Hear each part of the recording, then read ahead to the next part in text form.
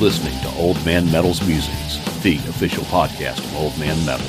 Old Man Metal's Musings is a proud part of the Screamin' Demon Network. And now, without further ado,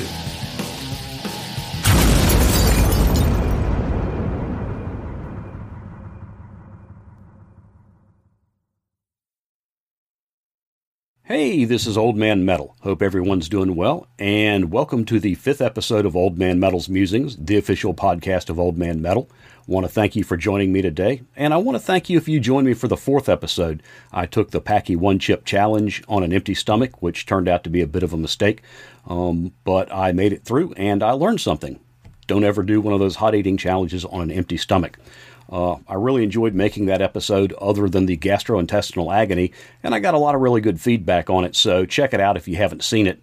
And as always, I want to thank AJ Nemesis for providing the theme music. That's a song called Through the Electric Mist, and AJ just dropped a new album on YouTube, so go check that out if you haven't already, and I'm going to put a link to his YouTube channel in the show notes, so definitely go check that out. And I'm going to go ahead and hit the show beer to start with.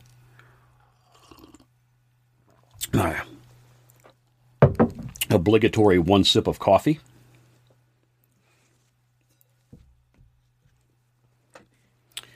And the show beer today is an IPA. It's a Wilmington beer, and it's very well known in Wilmington.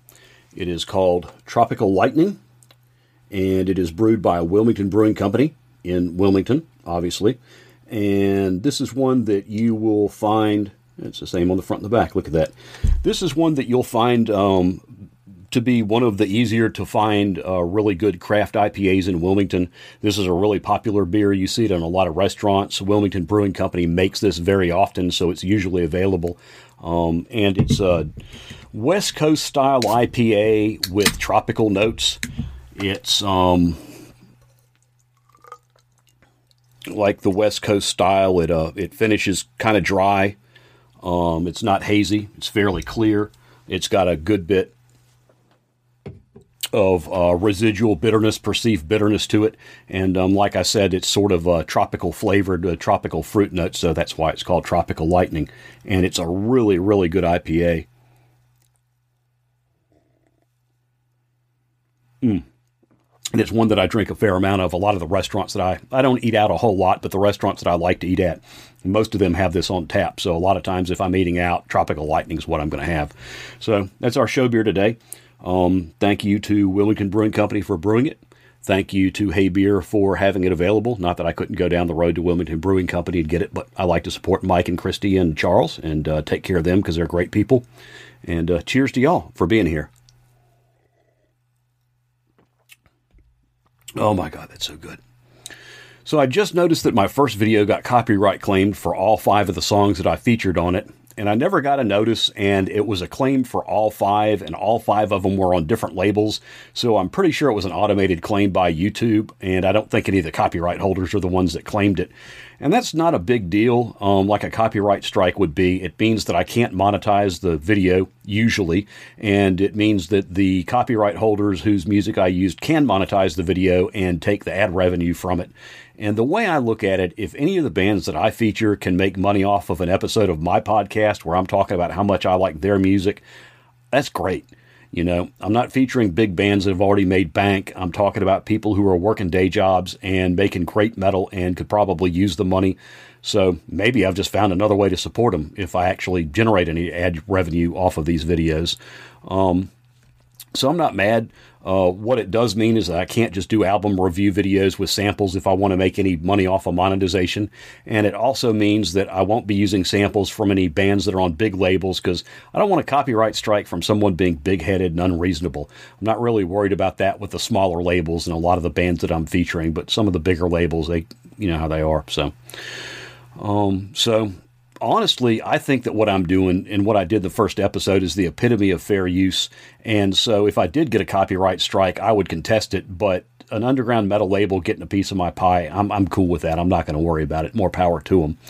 So today I'm going to double down and I'm going to do more of the same with better videos because the additional processing power from upgrading the laptop let me produce the videos in OBS Studio OBS Studio rather, in one take, as opposed to having to do multiple takes, and that meant that I could do 2 simultaneous window captures, so I didn't have to use that ridiculously cheesy title bar that I used in the first episode that I said I was going to get rid of. Well, I did. The new laptop also lets me produce at 1080, and the first episode was at 720, so there's that too. So the videos will be better, they'll look better, they'll be smoother, it'll be a better looking video, and it'll be the same type thing, just looking at songs that I like and looking at songs that I like. So today what we're going to do is we're going to look at 3 recent releases that caught my interest, and we're going to check out 3 songs from each of them, and that's going to give you a pretty good idea of what they're about, just as far as I can do, just looking at little bits here and there. And the first up that we're going to look at is At the Walls from Enforced. And this is a debut release from Enforced. They're from Richmond, Virginia. And it is a 26.5-minute long ass-kicking blend of blitzkrieg, thrash, and crossover with the occasional Bay Area bit. The riffs are invariably lethal, and they are effectively assembled into short verse and chorus rockets propelled by traditional metal and thrash drumming and some hardcore D-beats. The songs are chock full of uber thugs, sick mosh parts, and delicious musical exclamatories like pinch harmonics, dive bombs, reverse dive bombs, and other sorts of sweet, sweet tremolo abuse. The vocals are 100% crossover shouts, and the production is consistent with the best of classic crossover. There's a sense of aural distance, big cymbals, and a nice, dry, crunchy guitar tone. For the style, you really can't ask for much better than this. It's an outstanding debut, and it will wreck your neck, so kudos to Enforced. And the first track we're going to check out is the album opener. And it's an aptly titled song called Reckoning Force. And we're going to take a look at the intro to the song, which is also, because it's the first song, the intro to the album. So we're going to take a look at that.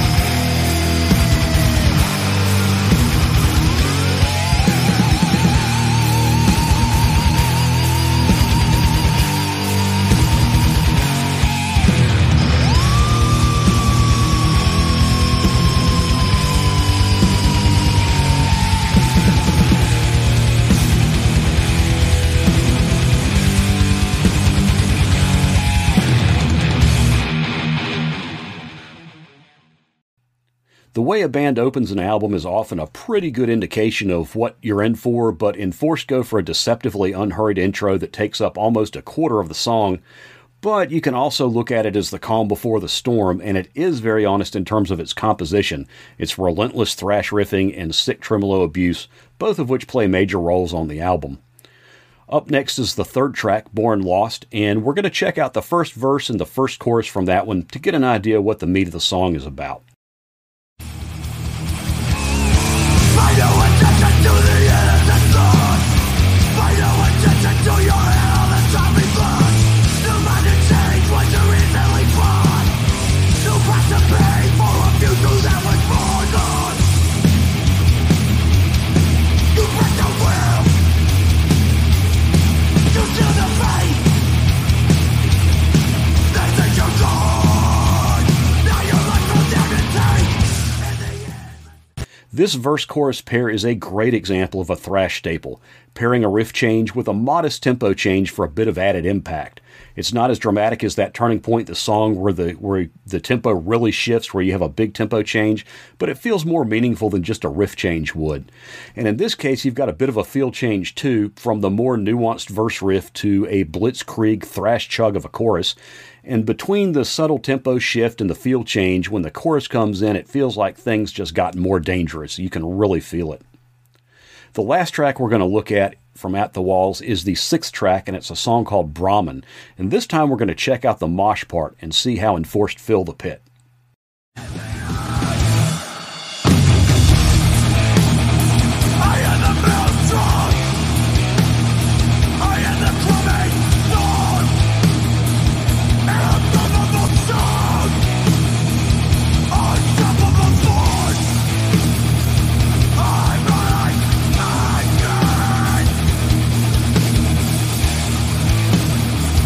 Oh,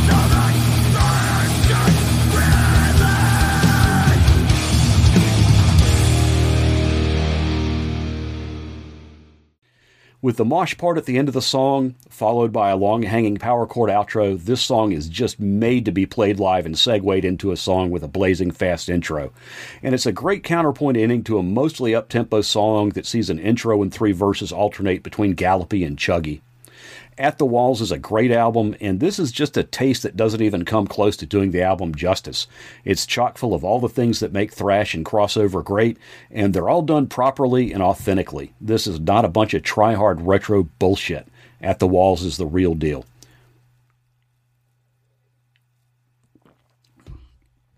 Next, we're going to check out Gravelands from Possessor. And that's their 4th LP, and it's 6 tracks of really great, really driven feeling stoner sludge from London. From the opening bass chug, there is no let-up until the final track, which is an 8-minute-plus hallucinatory trek through sandblasted wastelands that caps a run of 5 mid-length, mid- and upper-tempo rockers. While strongly rooted in the jammish grunge-in-the-desert stoner rock genre, a la Caius, Possessor seamlessly incorporate numerous influences, from a healthy dose of sludge to hardcore riffs and D-beats to expertly wielded grooves and traditional metal leads. The result shows flashes of a lot of different bands, from Helmet to Motorhead to Corrosion of Conformity, and that's one of the things that makes this a really interesting album. All told, Possessor are a well-oiled guitar and bass machine, propelled by solid, straightforward, hell-bent traditional metal and rock drumming, with the occasional D-beat nod to the hardcore side of the tracks. And the production is consonant with the sludge stoner foundation. It's big, gritty, sun-bleached, and completely fuzzed out. The first song that we're going to look at is the second track, Flight of the Mutilator, and we're going to check out the first 45 seconds, which is the intro, the first verse, and a bit of the chorus. So we'll see a lead in, and then we'll see where the song goes.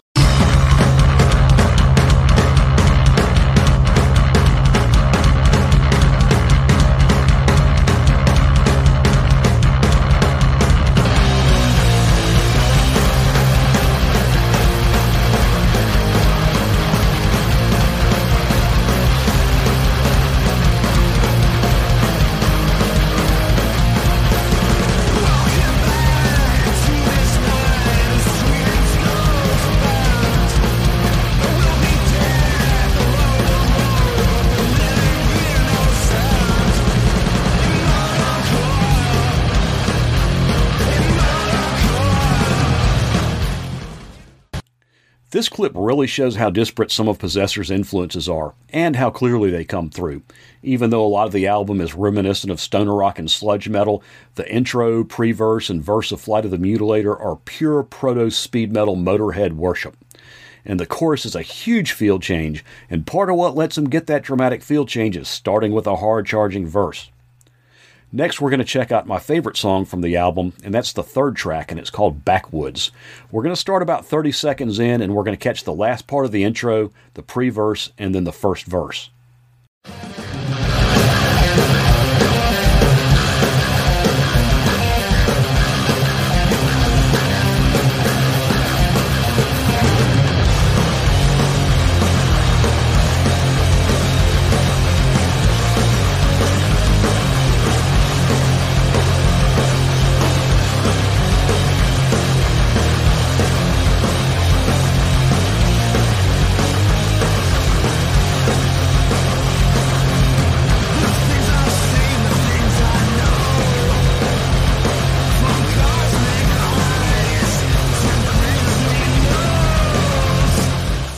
And this segment really shows the heavy stoner rock influence on Possessor.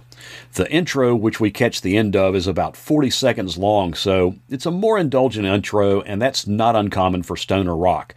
The intro riffing has a great Corrosion of Conformity meets Caius vibe, stoner rock with a bit of southern metal swagger thrown in there. Then we have a nice hanging distorted chord that leads us into the pre-verse, which is itself just a riff change. The drums keep playing the same rock patterns at the same tempo, so all of that feel change, that feeling of acceleration like the song's taking off, all of it is from the riff change. And the consistency that the drum line creates is a subtle part of the overall feel. There's an underlying subconscious sense of stability because the drums stay the same. The foundation that we're standing on doesn't change. So in one sense, we're moving and we're progressing, but in another sense, ultimately, we're not really going anywhere because what's under our feet isn't changing, sort of like being on an escalator. The last song we're going to look at from Gravelands is the next to the last song, track 5, and it's a nice little anthem called Breathe Fire. We're going to look at the second verse and then the second chorus, and then a really nice two-part interlude that leads back into the third verse.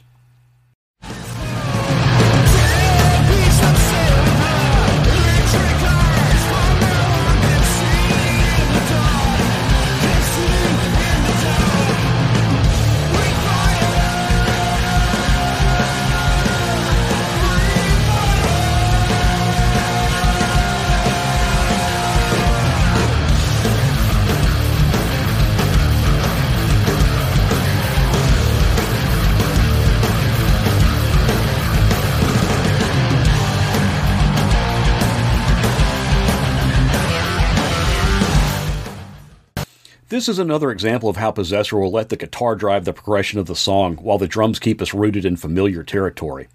The verse has a decidedly crunchy, chuggy feel. It's a tad bit aggressive and thrashy, and yet restrained, and that matches the staccato phrasing of the vocals. Then the chorus is a big feel shift. The smoothness of the alternate picked riff and the flowing phrasing of the vocals creates a sense of freedom of motion, which is a release compared to the staccato, restrained, chuggy feel of the verse. Then the interlude comes in, and it's a two-part return to the verse feel in order to prepare us for the third verse. The first half of the interlude shifts from the soaring chords of the chorus to a frantic-feeling circular lead riff that sort of keeps us bouncing in place. We're kind of at a dead stop here. We came flying out of the chorus, and then we hit a big patch of glue. Then the second half of the interlude starts us moving again with a forward-leaning chord progression, but with some of the crunchy, chuggy, restrained feel of the verse riff too. And there's another bouncy little lead lick that reins us back in periodically. So easing us from the chorus to the next verse. So that's a look at Possessor's latest album, and for me, it's a perfect change of pace album. I don't listen to a lot of sludge or stoner rock, but I do enjoy both genres, and they're both something that I'll dip into occasionally as a palate cleanser, or when I just want to listen to something different for a while, and this is a great album for that purpose. The songs are varied, it's mostly up-tempo, and it's an engaging album. Everything is well done, great riffs, great use of field changes. There's just nothing not to like.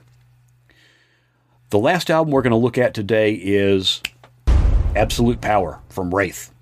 Wraith play a well-executed blackened blend of speed metal, thrash, and hardcore punk that lands somewhere in between Toxic Holocaust and Midnight, and it kicks as much ass as one might expect from that comparison.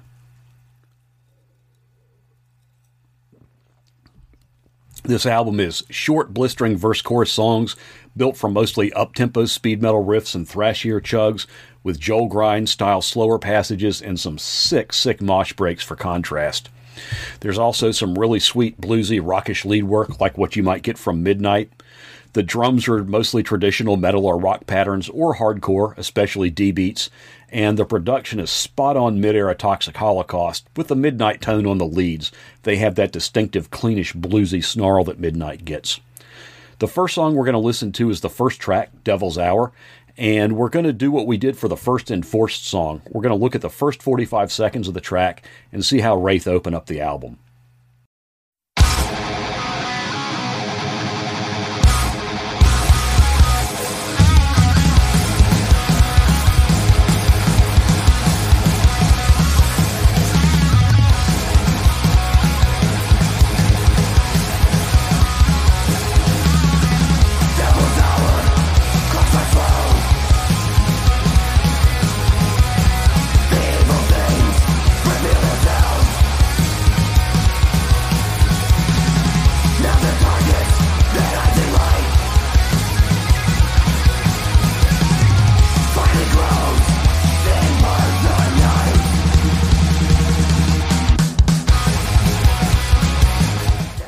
Wraith show us pretty much what to expect in that first 45 seconds. Aggressive, up-tempo, blackened speed metal and thrash riffing, pushed by a rhythm section with rock and hardcore sensibilities, and some really sweet lead work. So now we're going to check out the sixth song, which is my favorite. It's a vicious little number called At the Stake, which is a quintessential black thrash song title, and Wraith really deliver on it. And again, we're going to look at the verse-chorus cycle.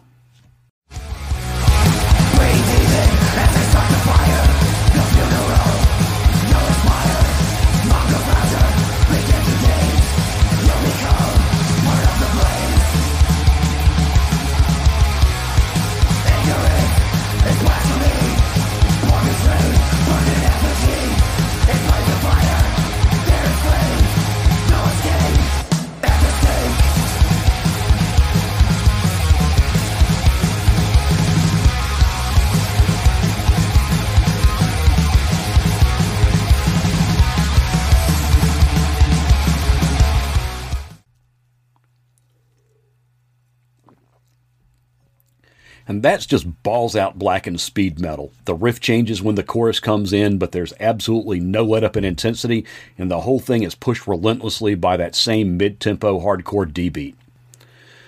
Last but not least, we're going to check out the second longest track on the album at 3 minutes and 17 seconds, and it's a very Toxic Holocaust-like song called Eyes of the Sacred Ram.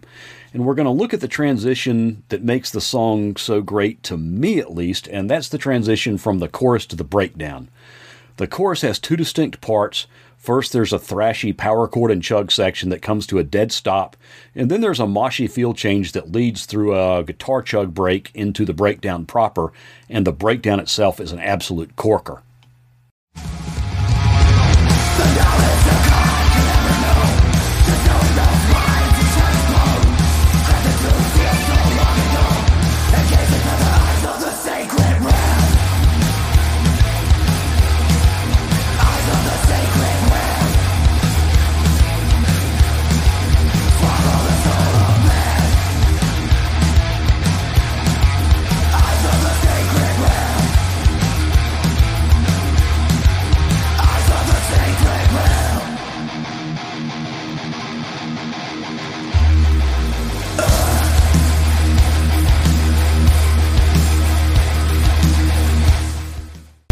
And that's a great example of how to lead into a breakdown. Having a good breakdown is really important if you're going to have a breakdown, because nothing sucks as bad as a shitty breakdown. But just as important is how you get to it, because that determines the energy flow going into the breakdown. And a big pileup of potential energy when that break point hits on the breakdown and it snaps, that's what makes the pit go crazy, and that's what you want. So that's a quick look at Wraith's greatest, and if you like Midnight and Toxic Holocaust, you'll like Wraith because they land pretty much squarely in between the two. And I love Midnight and I love Toxic Holocaust, so this album is right in my wheelhouse, and it can't possibly not end up in my top 10 this year. And that's it for this episode as well. I'll put links to all three of the albums in the show notes so you can check them out for free for yourself. And I hope you've enjoyed listening to me talk about them. If you did, please take a second and give this video a like. That's really important, and it's an easy way for you to say thank you for all the work that went into this podcast, which was a pretty good amount. And be sure to subscribe so you don't miss the next episode. Just click the subscribe button and then click the notification bell. So, in closing for this time, I'm Old Man Metal. Thanks again for joining me. If you enjoyed it, tell your friends. If your friends don't like it, get new friends. Till next time, keep those horns up high. Y'all take care.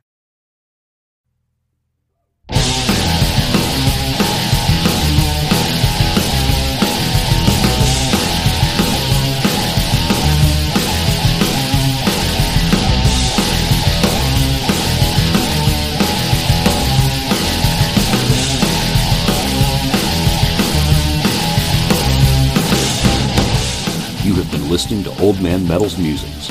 All material depicted is the intellectual property of the copyright holders. Any resemblance to actual persons living or dead is a goddamn shame. Thank you for joining us.